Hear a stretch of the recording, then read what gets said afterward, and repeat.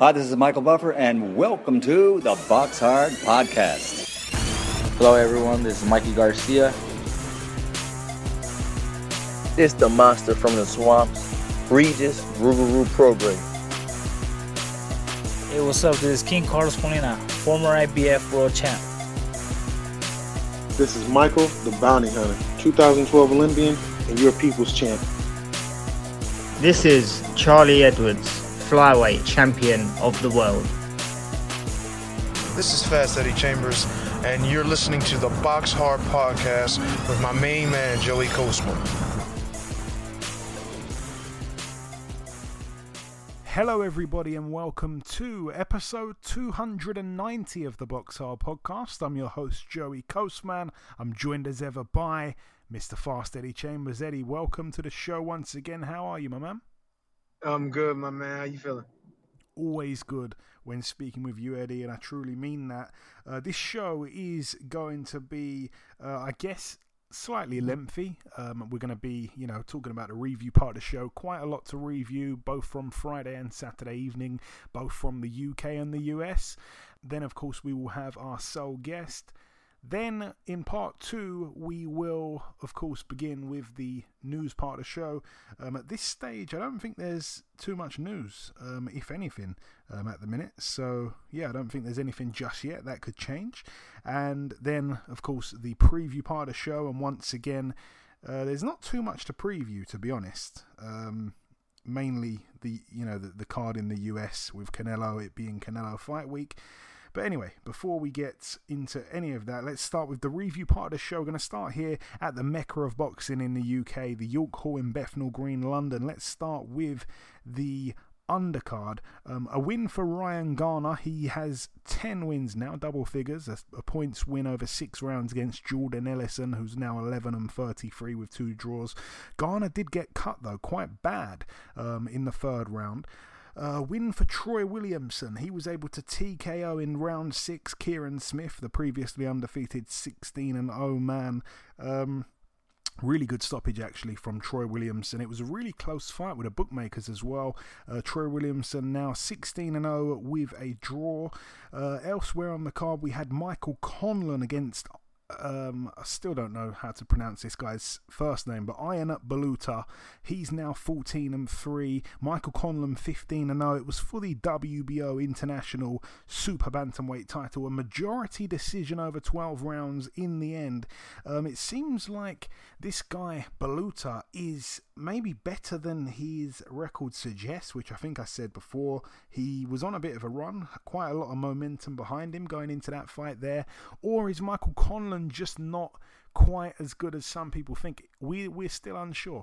I remember him being kind of matched like nose and nose when he turned pro with Shakur Stevenson, but you've got to think, what would Shakur Stevenson do to a guy like Baluta? It doesn't end in a majority decision. You can bet your life on that one. But yeah, Michael Conlan, a win for him in the end, I guess. I thought it would be easier than what it was, but it wasn't that easy, to be honest with you. Yeah, and the main event, Maruti Umfalane, I think I've said that right, actually, for the first time ever. He lost his IBF World Flyweight title. He was in search of win number 40, but it wasn't to be. He's now 39-3. A unanimous decision, very wide in the end, for Croydon's very own Sonny Edwards. This guy literally was born, I think, maybe even in the same hospital as me. We're that close in terms of our location. He's now 16. And friend of the show, Sonny Edwards, very, very, very pleased for him. I'm just going to run through those 12 rounds. First round, brilliant start to the fight from Sonny Edwards. Totally bossed the round. He was unbelievable with his movement. Talani just didn't land a glove. Round 2, once again, more excellent work from Sonny Edwards. He wasn't just running and boxing off the back foot. He was standing and trading at times and getting the better of it. Hooks from both hands. He was switching stances. He was jabbing to the body. He found his opponent with uppercuts.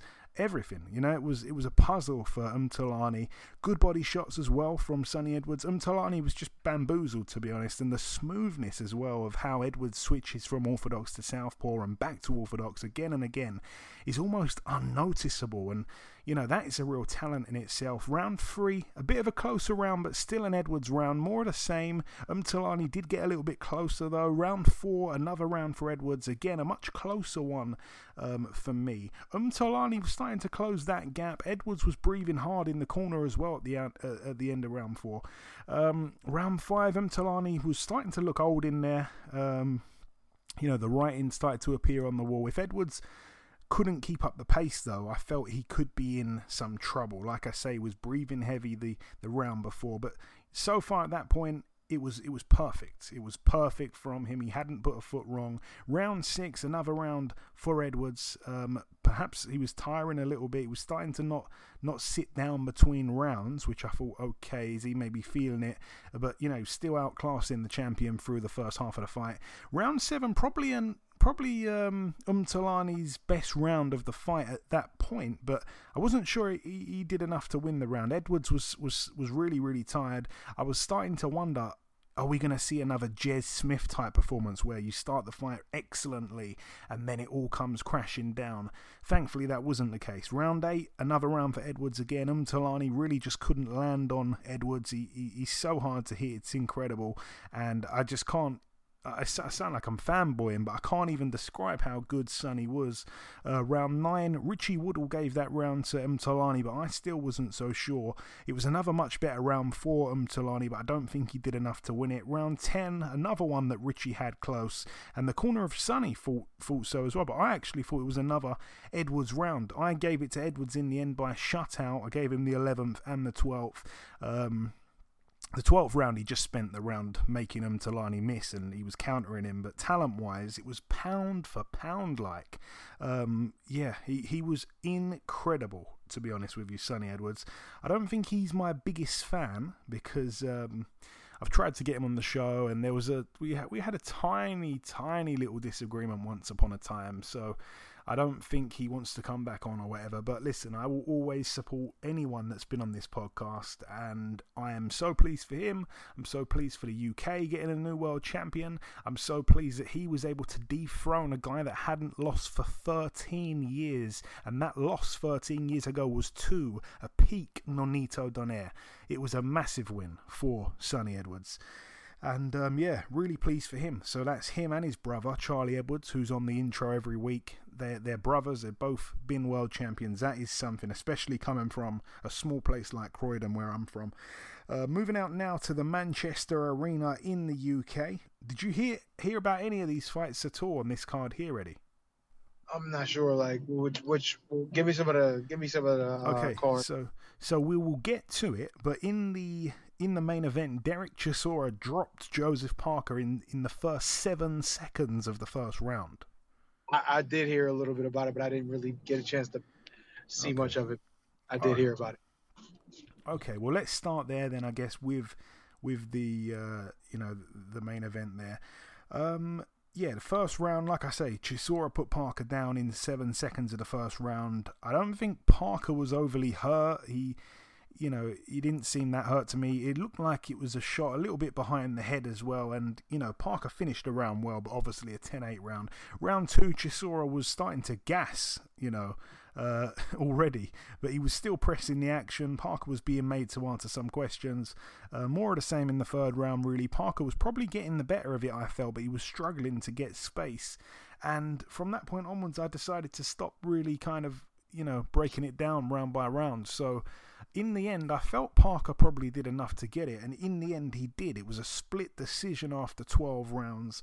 Joseph Parker now 29-2, Derek Chisora 32-11. I said it on last week's show. I didn't think anyone was going to get stopped in that one there, and I thought Joseph Parker would win on points, and actually that was what happened. So I got that one right there. But yeah, unfortunately, I didn't have too much more insight on the fight. But Derek Chisora, his style that he comes forward, he gasses out, but he still carries on going for the rest of the fight. It is a problem for guys that can't deal with that pressure. You've got to be in really tip-top condition, which I think Joseph Parker was.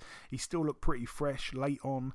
But Derek Chisora gives a lot of heavyweight fighters problems, and that is just the way it's going to be. And I would like to see him in there with someone like a Joshua, even though the fight I don't think is ever going to happen. But you know, he gives a lot of guys problems, I'm telling you that.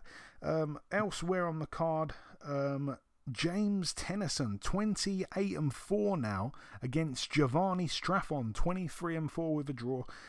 It was for the vacant IBO World Lightweight title. The Mexican came out of absolutely nowhere. No one wanted to see the fight because it was going to be so bad. And it was another time where the Mexican was able to completely tear up the script and you know, defeat a Brit. And he knocked out Tennyson in one round. No one saw that coming. For Tennyson, it could be the end of the road. You know, he can't seem to take it when it's being put on him. He can really dish out a beating. You know, he's a big puncher. He can dish it out, but he just can't really take it. I don't think he ever deserved a world title shot, but when he got one, he got stopped by Tevin Farmer, who really doesn't knock anyone out. And, you know, this is a comeback trail which he's on, and it's come to a halt badly. I think that honestly could be the end of the road for him. Elsewhere on the card, Dimitri Bivol, now 18-0, a unanimous decision over 12 rounds against Craig Richards, now 16-2 with a draw. Friend of the show, Craig Richards. Friend of the show, Dimitri Bivol. But I was gutted for Richards in a way, because this was a big chance for him. It was for the WBA Super World Light Heavyweight title. In the end, though, a very close fight on the cards. Two judges had it to Bivol by just 1 point. One had it by 1 point, one had it by 2 points. It was really, really close. I had it really close as well. Not a lot of people did. I felt that, you know, the first round, Bivol was straight on the front foot. Craig was happy to box on the outside. Richards was doubling up with a jab. That worked a few times. Bivol was struggling to get on the inside of Richards. I gave the round to Richards. Round two, Bivol was really starting to hit Richards with ease. He was piercing through Richards' guard with big jabs, power jabs. Bivol wasn't really letting the right hand go, but more so he was doing everything with the left hand, sometimes doubling up with the left hand like a jab followed by a left hook. He was catching Richards a bit too easily. I gave Bivol that round. Round three, best punch of the round was a straight right hand from Richards. It knocked the head back of Bivol. Really, really close round. Bivol probably was doing more of the work overall, but Richards, I think, was landing the better shots, even if, you know, there were fewer of them. And Richards was also riding a lot of Bivol's shots. It was a really close round. Round four, I think maybe a round for Richards. Maybe I'm the worst judge ever, because it was hard to not get biased, but I felt Bivol's work rate had dropped significantly in the mid rounds. Well, no, not really in the mid-rounds, but sort of in the fourth round, around that area. What I did like to see is Craig was really relaxed. He didn't look out of his depth. He wasn't overwhelmed. He didn't freeze. He was very comfortable. Round five I gave to Richards as well. But the commentators did not agree with me at all. And, it was kind of crazy. I was going on Twitter and everyone was saying that it was like Bivol's fight completely. I think there was someone that didn't give Craig a single round in the first 6 rounds, and I gave him, 1, 2, 3, I think. In the second half of the fight, Bivol for me nicked the 7th and 8th. I gave Richards the 10th. I can't remember what happened in the 9th. I think that was a close one. And then he finished really strong as well, Richards. He finished strong in the 11th and 12th. So I don't know. It was a really, really close fight. A couple rounds I kind of missed with the stream I was on. It kept letting me down and then kicking back in. But yeah, Richards came on strong in the late rounds. He was outworking Bivol. Bivol was almost asleep in terms of his work rate. It was just non-existent. So huge respect to Richards. What a fighter. What a huge mammoth step up in class as well, from British level right to the top of the world there. And he wasn't knocked out, he wasn't hurt, he wasn't disgraced. It was the hardest fight I've seen Bivol win as well. So credit to Craig Richards. Really, really, really lots of credit. And yeah, Bivol, he didn't look like the tactician, the breakdown killer that some people thought he was. So yeah, I still want to see him fight Beterbiev. We'd all love to see that. The all-Russian showdown for all the marbles there. Elsewhere on the card, what did we have? Let's talk about Katie Taylor, she was able to move to 18-0. She defended her WBC, WBA, IBF and WBO lightweight world titles against Natasha Jonas, who's now 9-2 with a draw. You know what? It was a great fight, to be completely honest. It really was closer than I felt it should have been. I think Katie Taylor, I said it on last week's show, I believe, I thought she was too precise of a puncher, and I thought she might even stop Natasha Jonas. But Natasha Jonas seems like she's improved tenfold since losing to Obernauf. That seems a real age ago now. And Katie Taylor, she just about scraped it. Like I say, another really close fight. I feel for Jonas because she's getting up there in age now. I'm not sure she's ever going to be a world champ, unfortunately. And she's pushed Katie Taylor really close. She's pushed Terry Harper really close. And yeah, based on that performance and a few last performances from Katie Taylor, I don't think you can really have her as the pound for pound best, because she seems to be in a lot of close fights these days, but she's up in age as well. I think she's actually on her last legs. I don't think she should fight someone like an Amanda Serrano or someone like a Jessica McCaskill even. Oh my God. But yeah, anyway, good stuff there for women's boxing once again. I'm all for that. Elsewhere on the card, we had Chris Eubank Jr. move to win number 30. Roy Jones Jr. was in the corner with him. He's got those 2 losses, Eubank. He was able to unanimously beat over 10 rounds Marcus Morrison, who's now 23-4. I've got to say, he made me eat my words a little bit, Marcus Morrison. I thought he'd be knocked out in a round or 2 or 3 or 4 or 5 at the very worst. Eubank did hurt him a few times, then he just laid off him. It's like he wanted him to recuperate. Not sure what was going on there. I expected more from Eubank. I thought he'd stop Morrison with ease, and I think going the distance isn't really a good look. And like I say, he had boxed, DeGao, a former world champion. He was able to look good in that fight. I was there for that one. Then he beat by hook or by crook, Matt Korobov, and then he dropped down hugely in levels for this one, and he didn't even get the stoppage. I don't think it's left a lot of people, excited to see his next fight. Elsewhere on the card, once again, Scott Fitzgerald with a win. Good to see him back. A 3rd round TKO against Gregory Trenel, who's now 13-7 with 2 draws. Scott Fitzgerald 15-0. I didn't actually see it, but Campbell Hatton, he moved to 2-0, a points win over Levi Dunn, who is 0-5. Campbell Hatton, both his pro fights have gone the distance. I think that is it for that card there. I've tried to go through that as quick as possible. Yep, that's it for that one. Moving out now to Carson, California, USA. This is the final card to mention of the review part of the show. Let's start with the undercard. A draw for Adrian Granados. It seems like he is always in close fights and doesn't really get much luck, to be honest. He's now 21-8 with 3 draws, a majority draw over 8 rounds against Jose Luis Sanchez, who's now 11-1 with a draw. Elsewhere on the card, we had Erislandy Lara with a knockout in the first round. I think it was in about 40 seconds or something like that against Thomas Lamanna. Erislandy Lara.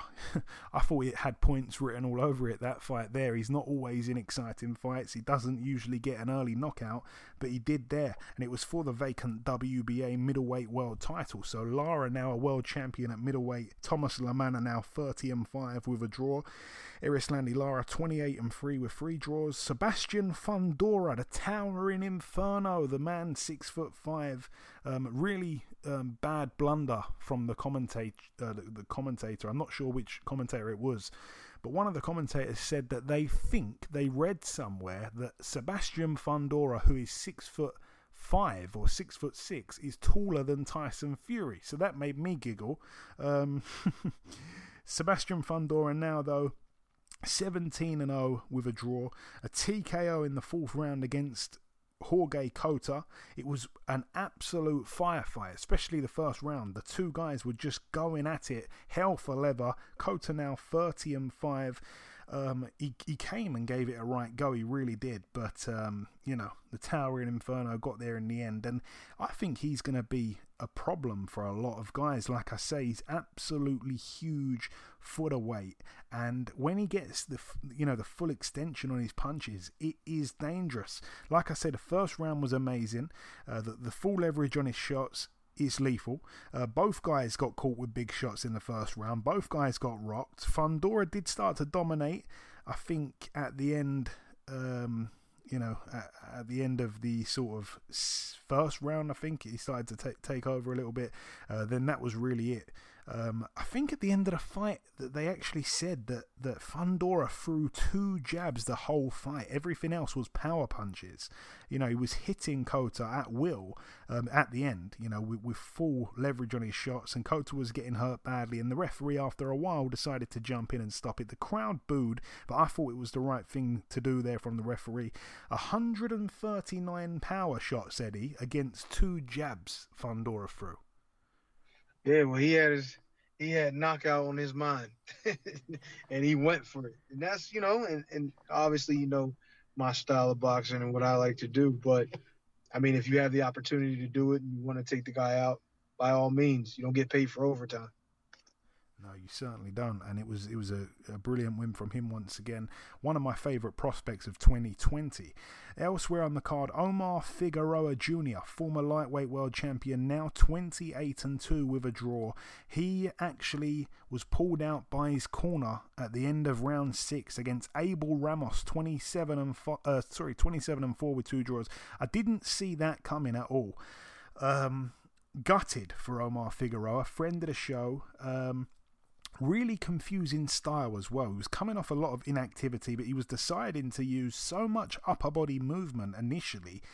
It looked tricky and it looked unorthodox, but it seemed to be quite an easy puzzle for Ramos to solve, and he started timing his shots to perfection. Ramos had a big round in the 4th round. Figueroa had a nightmare start to the fight. Like I say, he was using a lot of energy but not doing a whole lot offensively. Figueroa took a real beating. I didn't give him a round in the fight, and like I say, his corner stopped it. I was pleased for Ramos because it's a big win. It's the biggest win of his career. I'm devastated for Figueroa, and I actually think that could be the end. Figueroa doesn't really live the life. We're going to be speaking to his brother, by the way, Brandon Figueroa, later on in the show. But yeah, Omar Figueroa doesn't really live the life. It's come back to bite him, I think. And if he retired tomorrow, I'm not sure he's got enough money to not need to work again, which is sad. He was really once a top fighter with talent, with promise, and I'm not sure what's left in the tank now. I can't see him becoming a world champion, especially up at welterweight. His best days were at lightweight, and that was 7 years ago. Where has the time gone? But yeah, gutted for him. Anyway, moving on to the main event. Let's go to that now. Andy Ruiz, now 34-2. He was able to beat over 12 rounds unanimously Chris Arreola, who's now 38-7 with a draw. However, it wasn't all smiles and rainbows. He was down in the 2nd round, Andy Ruiz. Firstly, Arreola weighed in, Eddie, at his career lowest, which I thought was quite impressive from a guy who's 40 years of age now. Yeah, that's crazy. I didn't know that. Wow. Yeah. The lowest it shows that he really, really had a go of it. He really wanted to really get out there and see what he could do. You know what I mean? And I give him all the credit. Anybody who gets in there at this stage in their career when most people are talking about retirement, not saying that he's not, but to go in there and put that kind of effort, to get into shape, to really, really get into shape and go out there and put on, from what I understand, I mean, I didn't get a chance to watch much of it, any of it actually. He actually gave a good account of himself. So, all the respect to Chris Arreola. I honestly didn't think he had a shot in the dark, but, I was wrong in a sense to say that he didn't have a puncher shot because he obviously dropped him. But credit to him, man. He really worked. He got himself in shape, and he really tried to win. And that's great. Yeah, absolutely. Especially, the fact that he was coming off almost 2 years out the ring since losing to Adam Kalnacki back in August of 2019. And I know what Chris Arreola has been like in the past. He's not a guy that would normally train when he didn't have a fight lined up. He would just kind of eat rubbish and not train and do whatever, abuse it really. but yeah, he came in, like I said, 228.5 pounds, which is the lowest of his entire career, which obviously spans back to 2003, which is amazing. Yeah, but the fight itself, round one, Ruiz, was showing his really quick hands. We know about the unbelievably quick hands he's got, and he threw some stabbing jabs, real spiteful looking stuff, and and going to the body with those jabs as well, upstairs and downstairs. He landed a lovely straight right hand also. Round two, quick in the round as well. Down he went, Ruiz, out of nowhere. He came back. He didn't seem that hurt, but I think he was also hurt again late on in the round, but the shot that put him down was a right hand behind the ear. A 10-8 round for Chris Arreola. Round three, a rocky start to the round for Ruiz again. He was hurt early with a left hook, and I've got no idea how he didn't go down. He crouched down like his legs buckled. He almost kind of sat down on an imaginary chair, but he did manage to stay up. He managed to regroup, and he started measuring his shots better, and he finished strong. It was a Ruiz round, but a very crazy fight through the first 3 rounds. Round 4, a round for Ruiz. He was walking Arreola down, but one thing I noticed was that Ruiz kept ducking to his right, which Arreola tried a few times to land that same chopping right hand behind the ear of Ruiz that put him down. Arreola came close with that shot a few times. Round 5, a round for Ruiz. He caught Arreola with some nice eye-catching shots. Nothing too kind of silly from Ruiz. He wasn't overcommitting. It was clever.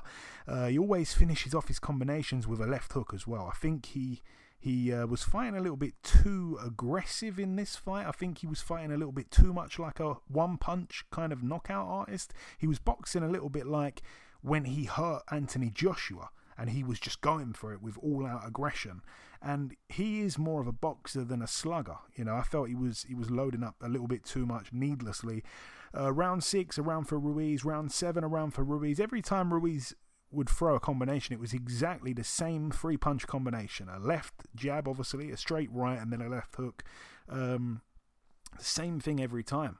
Round 8, possible shoulder injury for Arreola. He turned away and winced for a second, and Areola's chin, though he's still, he's still 40 years of age, he's still got a great chin. He showed that there. A round for Ruiz in the 8th, a big round for Ruiz in the 9th. Credit to both guys for their conditioning as well. We didn't see breathing like we did in the Chisora Parker fight, where it was mainly Chisora gassing out badly. This is a 40-year-old man, and Andy Ruiz, who of course is never in tip-top shape on the eye.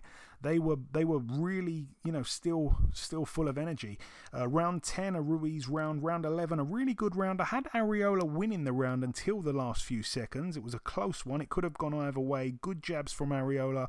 Ruiz looked a bit tired maybe in that 11th round. Round 12, a Ruiz round to close the show. And like I say, credit to both guys, both tough as hell. And they put on a show. They put on a much better fight than people expected, like yourself, like me as well. And a lot of people in the end were happy paying the pay-per-view price based on that performance in the main event, which we don't always hear people say. But yeah, that's it for the reviewing. I've gone through that as quick as possible. Was there anything you wanted to add to any of those fights, Eddie? I didn't really come to you much, obviously, during the review part. No, I wanted to say about Arreola, him actually putting forth the effort. I mean, I know we used to hear him always talk about, Big Bear and how he didn't want to go to Big Bear, and you could just tell he just didn't have the right attitude, toward his training, and really didn't, I don't think, respected the game enough, and got the shot with Vitaly Klitschko. And, not to say that he wasn't prepared or he didn't try to train or he didn't get himself in shape as much as he could at the time, but he didn't respect the game as much as he did, as he does now. And as an older man, you need everything. You're going to need your best effort in every way to be as good as you could possibly be on the night, because, you're not quite as young as you used to be. So it's going to take a little more effort. And I'm just happy to see that somebody like that actually showed that, hey, just because I'm aging, doesn't mean that I'm gone. And he gave a good account of himself. He put hands on Andy Ruiz, which I didn't think he was going to do.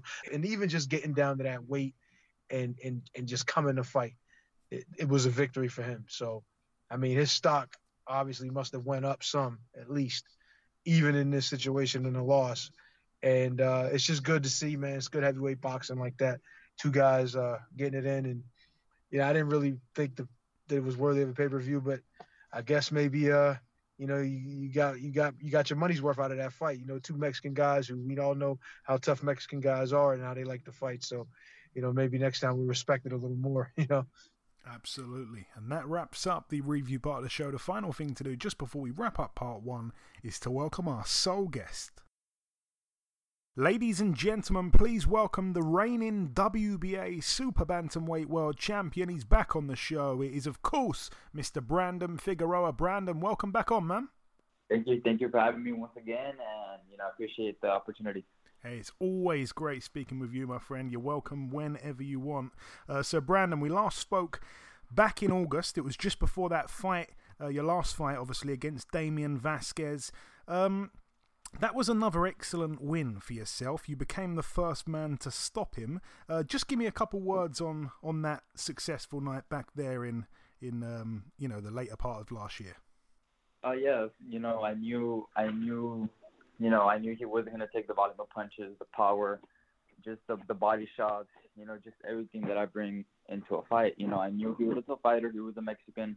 He was gonna come with everything. But at the end of the day, I knew that I was going to outwork him and outpunch him. So that's exactly what we did. Our game plan worked, and as you saw, the results came through, and he just couldn't handle the punishment.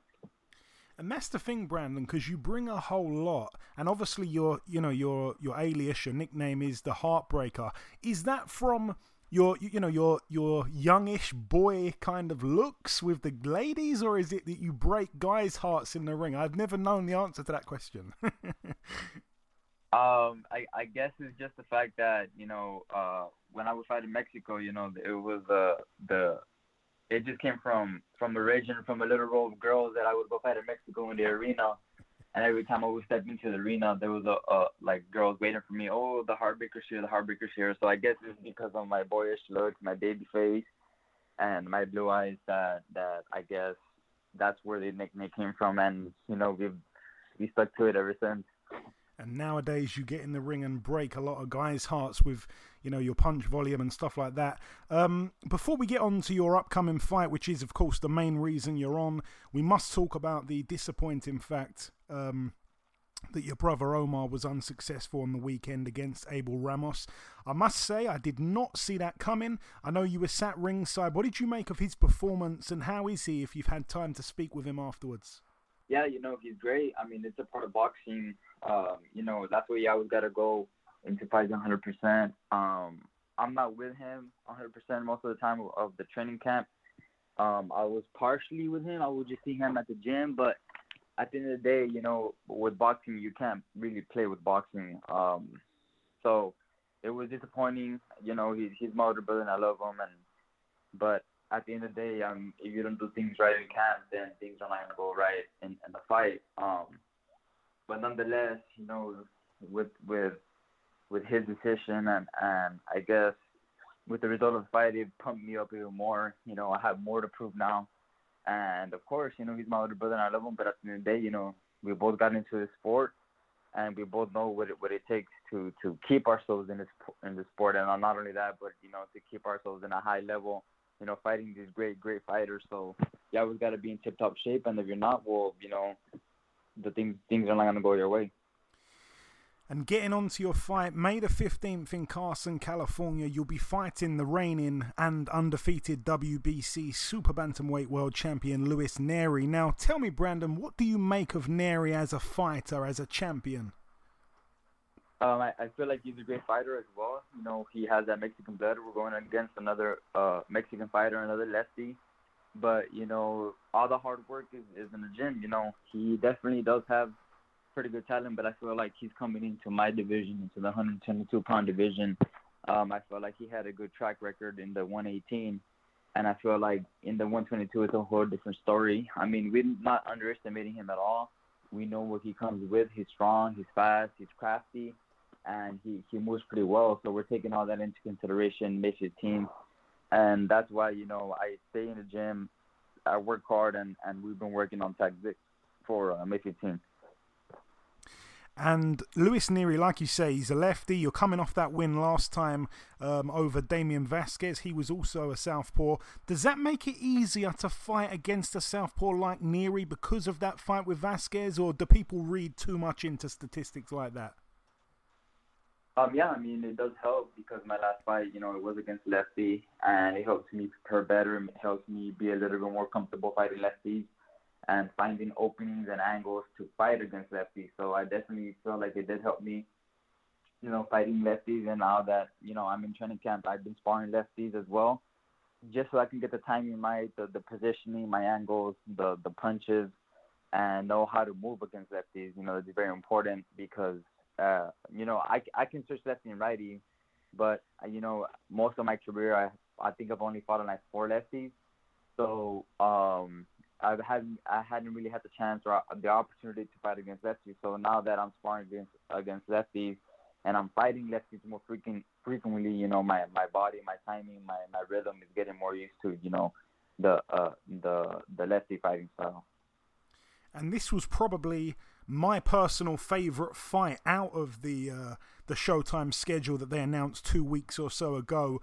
You're both undefeated, you're both young world champions, you can both punch. Does this fight go the distance, Brandon?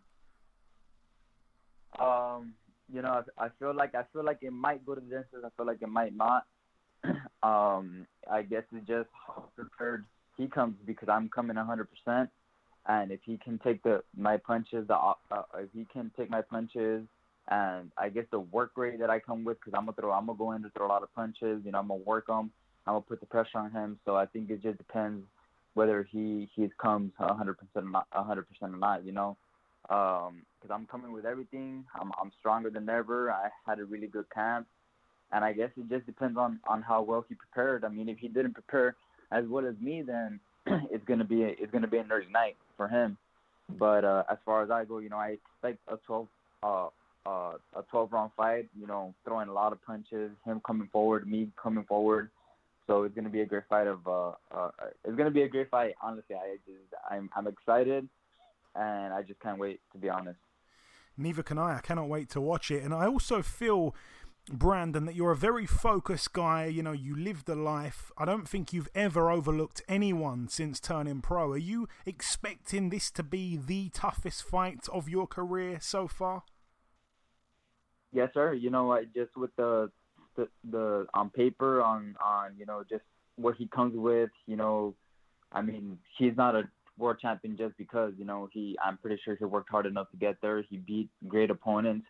So I mean, now it's time, just to put it all together and, just see who's the best, make the teams, That's what the beauty of boxing is, 2 great champions, and at the end of the night, only one's going to come out the winner. So I'm for sure going to, I'm still working hard, and I can't wait. And I feel like my hard work will really show on this team. And the other champions in the division, you've got Murodjon Akhmadaliev, you've got the newly crowned champion Stephen Fulton. I just want to get your opinion, Brandon, on those guys, if you've seen, much of them at all. Yeah, they're great fighters, great champions, and, it's my fight is already set up. Hopefully everything goes my way, then I will see Stephen Fulton in September.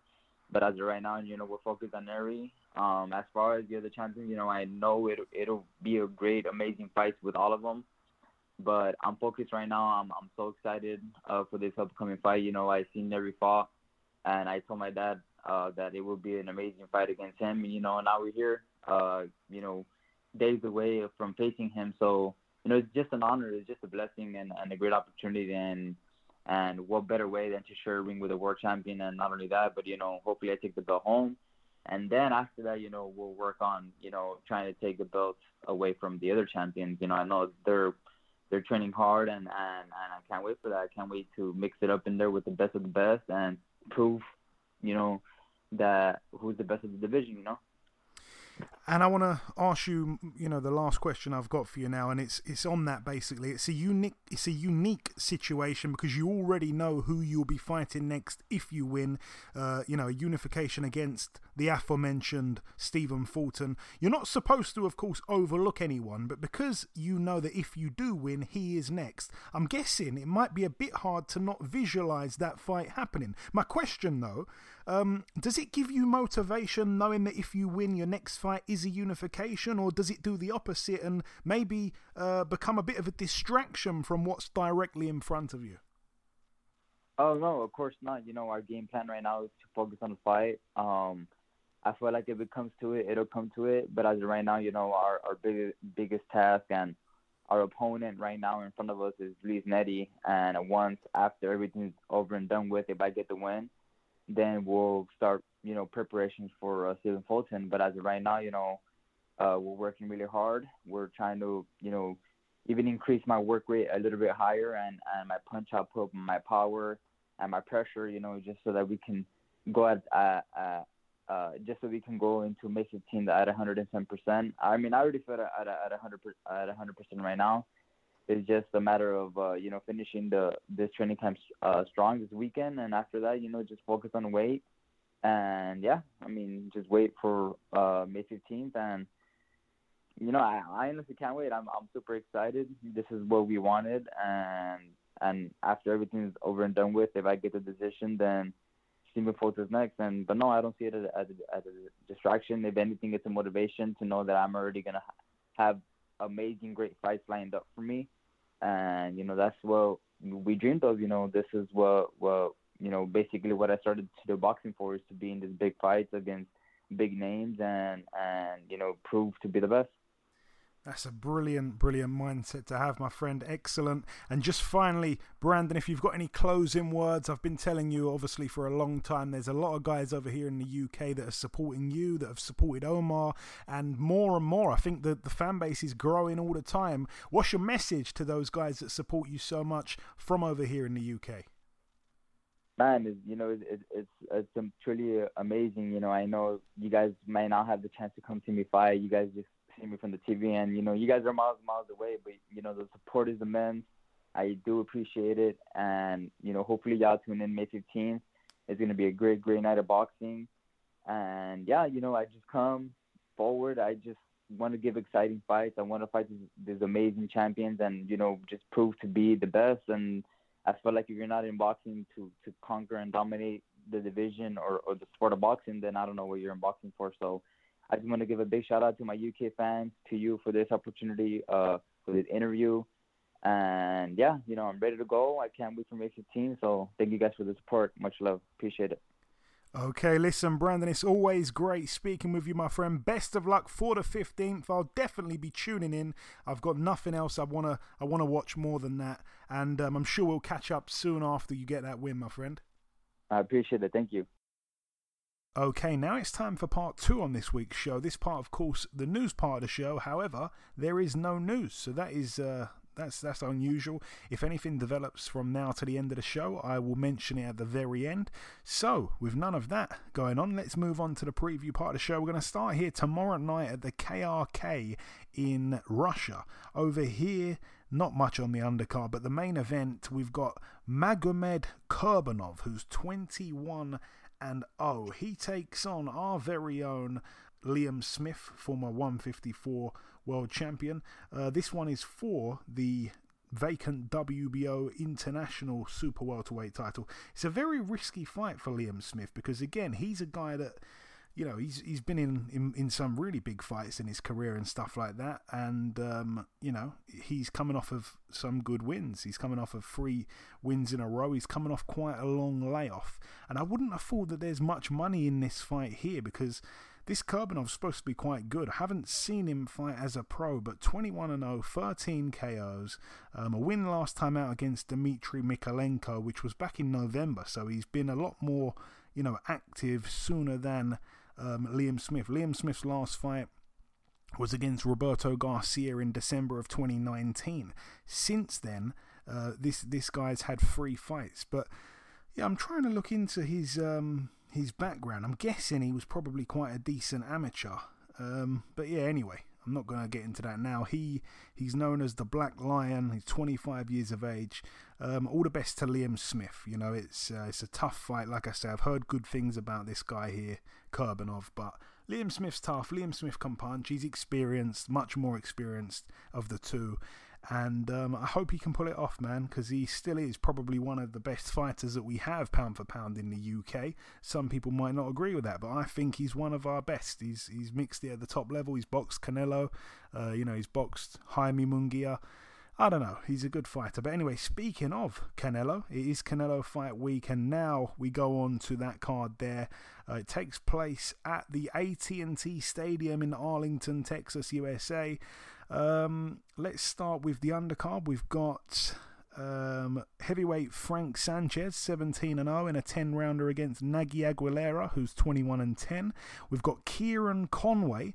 Kieran Conway, obviously a British fighter. He's got that one loss. He's 16-1 with a draw. He's got that one loss to Ted Cheeseman, which, by the way, was a really, really close fight. I've got a feeling that I might have even been... Oh, no, sorry, it was a draw to Ted Cheeseman. His loss came to... Who did he lose to? Derek Asese. Yeah, his draw with Ted Cheeseman. I've got a feeling I might have even been at that fight. Yeah, I was at that fight, yeah. So, but, a lot of people thought he should have won that fight, by the way. Since then, he's kind of tread water, really. Hasn't done too much, but he's in there with Solomon Sissoko. 12-0, 8 KOs. A guy that signed to Anthony Joshua's promotional stable, and he was a bronze medalist in the 2016 Olympics. He lost to Daniil Yelusinov. He hasn't overly impressed me as a professional yet, I don't think, Sissoko. It's been a bit of a slow burn. Like I say, he's only had the 12 fights since 2016. Hasn't really boxed anyone of note. Well, he boxed Carlos Molina, so that looks bad on me. But apparently that fight was a lot closer than it should have been.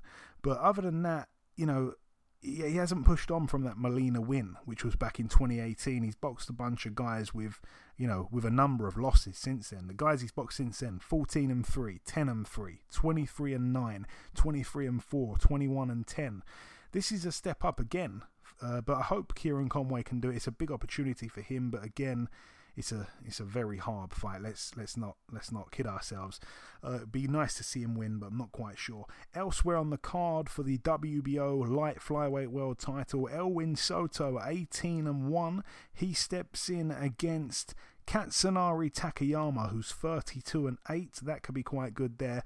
But the main event, Canelo Alvarez, 55-1 with 2 draws. He fights here for the WBO World Super Middleweight title, which Billy Joe Saunders has. He's 30-0, but also Canelo defends his WBC and WBA World Super Middleweight titles. Billy Joe Saunders, like I say, 30-0. I'm going to come to you first here, Eddie. This is a fight that I think in the UK, a lot of people give Billy Joe a chance. In the US, I don't think anyone gives Billy Joe a chance, really. But you're one of the few people that I know in the US that I think know and appreciate how good Billy Joe is, actually. Yeah, I was going to say that, too. It's funny because, not a lot of people really pay attention much to Billy Joe that are from here. But I think in this fight, they're going to get an opportunity to see, some class. This is it's not often, not constant, that you get a chance to see two guys that is kind of, with these kinds of abilities fight. And Billy Joe doesn't necessarily look like he would have that kind of sauce that we like to call it. You know what I mean? Where he can box, he can defend. You know what I mean? He got great footwork. You know what I mean? Accurate from the outside. He's just a good all-around boxer. You know what I mean? He's got I don't want to say. I'm not even going to say that. But let's just say he's got sauce, and he can really box, and he's talented. So Canelo may be the pound for pound best fighter in the world right now. So regardless of how talented and how good Billy Joe is, he's still got to contend with Canelo. And I've seen, I'm watching guys like what's my man's name? I always struggle to remember. I don't know why, but I see a lot of guys just really struggling to land on Canelo, especially recently. He's been really, really good defensively, super, super sharp counter puncher, and he's just class. You know what I mean? It's going to be really difficult for Billy Joe to beat him, but I think he's going to make a hell of a name for himself in this fight, though, because he's fighting one of the best right now. You know what I mean? he's definitely gonna give himself a great. I'm certain he's gonna give a good account of himself. You know, he's gonna show really the class that he has.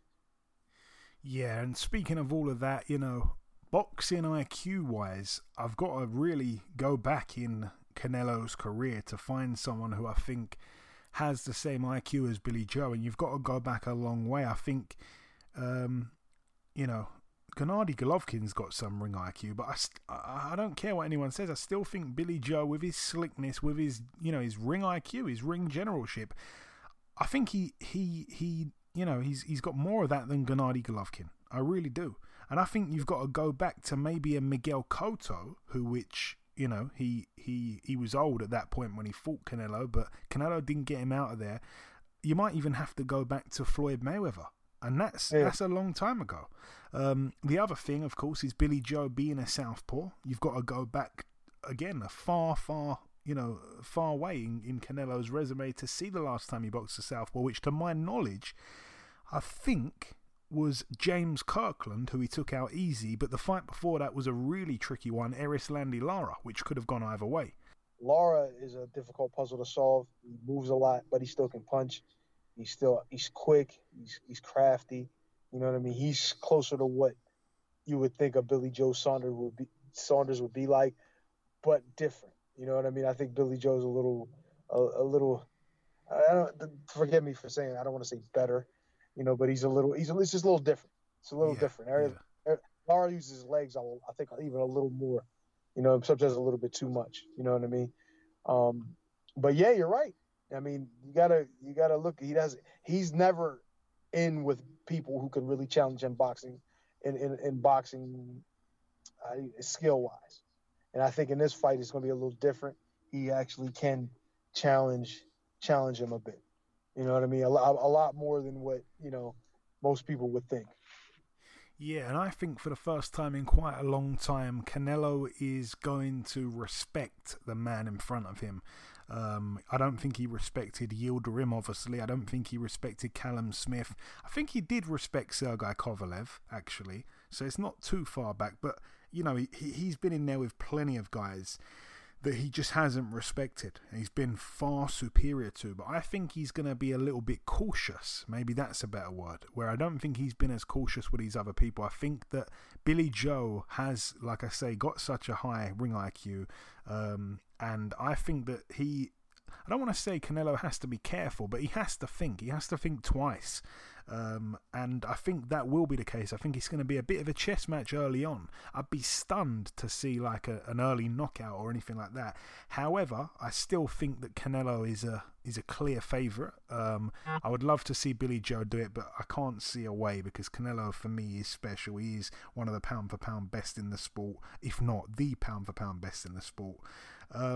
But yeah, Billy Joe as well, he's another guy who can look dreadful if he's fighting someone who's, you know, who is below his level, where he's a guy that will, I don't think, take training seriously if he knows he's going to beat the guy easy. You've got to go back in his career to you know, to see an A1 performance, and that was against David Lemieux, which was almost 3.5 years ago now. That's a long time in boxing. That's a long time. He's now in his 30s, and you know, Canelo Alvarez, I think, will bring that side out of Billy Joe where we will see the best of him. However, it has been 3.5 years since we've seen anything close to that. So I am a bit worried about that. I still think it's going to be a chess match early. I still think it's going to be exciting. But I do think in the later part of the fight, when Canelo warms into it, I think he will, you know, he will take over. He will start to dominate. I wouldn't be surprised to see a stoppage late on. I wouldn't be surprised to see Canelo win on points. I don't see a way Billy Joe can win. I'd love to be wrong. But yeah, it is a brilliant fight. It's a fight that I've wanted to see for a long time. And like I say, Billy Joe hasn't been in big fights for a long time. But yeah, this is one of the best fights that can be made in boxing, period, I think. So I'm really excited for it. But yeah, it's a tough ask for Billy Joe, especially when he's coming off fights against Martin Murray, who came out of retirement, against Marcelo Esteban Caceres, and that was a fight that he kind of scraped through. It was he was losing it potentially on the cards till he got the knockout in round 11, and that fight he had against Shefat Isufi, I mean, that's what he's coming off. And the one before that was against Charles Adamu, so he has had a dreadful run.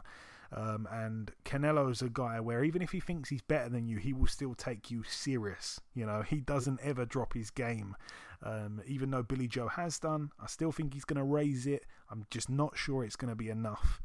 It doesn't matter how much he raises it. But again, I hope I'm wrong. I'd love to see him do it. It would be probably one of the best wins of all time for a British fighter on the road.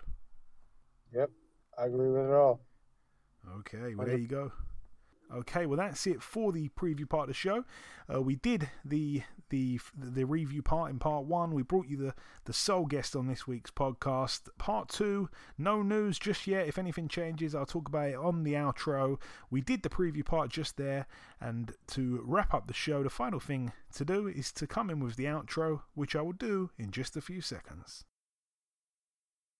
Okay, and this wraps up episode 290 of the Box Hard Podcast. I've been your host, Joey Coastman. Eddie Chambers has been with me for the duration of the show. A massive thank you to our sole guest on this week's podcast, the reigning and undefeated WBA Super Bantamweight World Champion, Mr. Brandon Figueroa.